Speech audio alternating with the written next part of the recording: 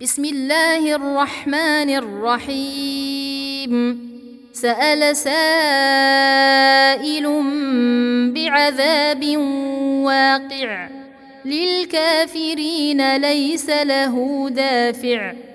من الله ذي المعارج. تعرج الملائكة والروح إليه في يوم كان مقداره 50,000 سنة فاصبر صبرا جميلا إنهم يرونه بعيدا ونراه قريبا يوم تكون السماء كالمهل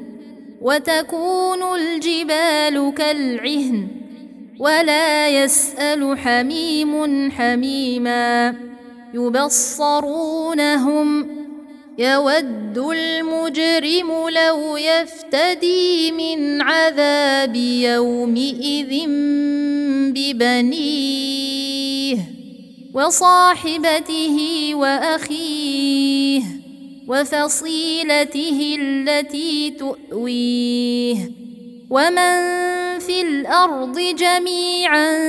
ثم ينجيه كلا إنها لظى نزاعة للشوى تدعو من أدبر وتولى وجمع فأوعى إن الإنسان خلق هلوعا إذا مسه الشر جزوعا وإذا مسه الخير منوعا إلا المصلين الذين هم على صلاتهم دائمون والذين في أموالهم حق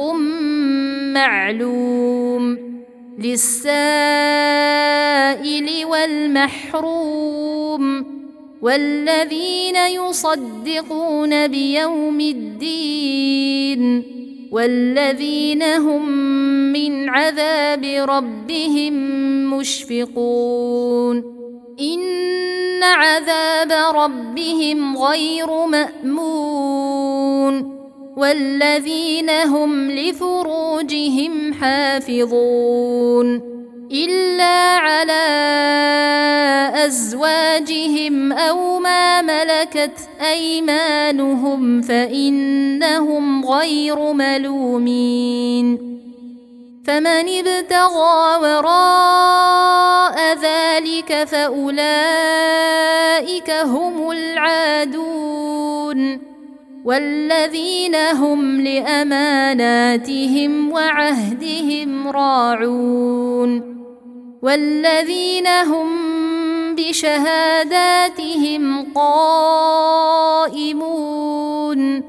والذين هم على صلاتهم يحافظون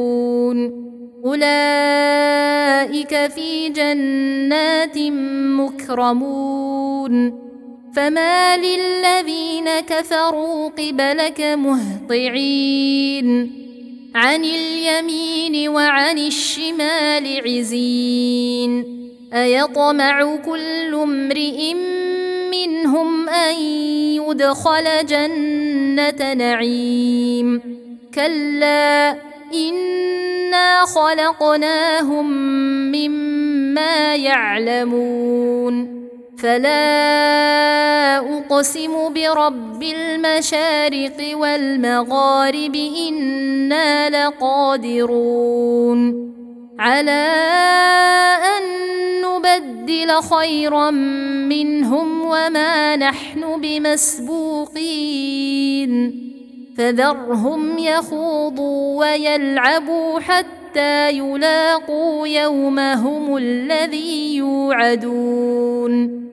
يوم يخرجون من الأجداث سراعا كأنهم إلى نصب يوفضون خاشعة أبصارهم ترهقهم ذلة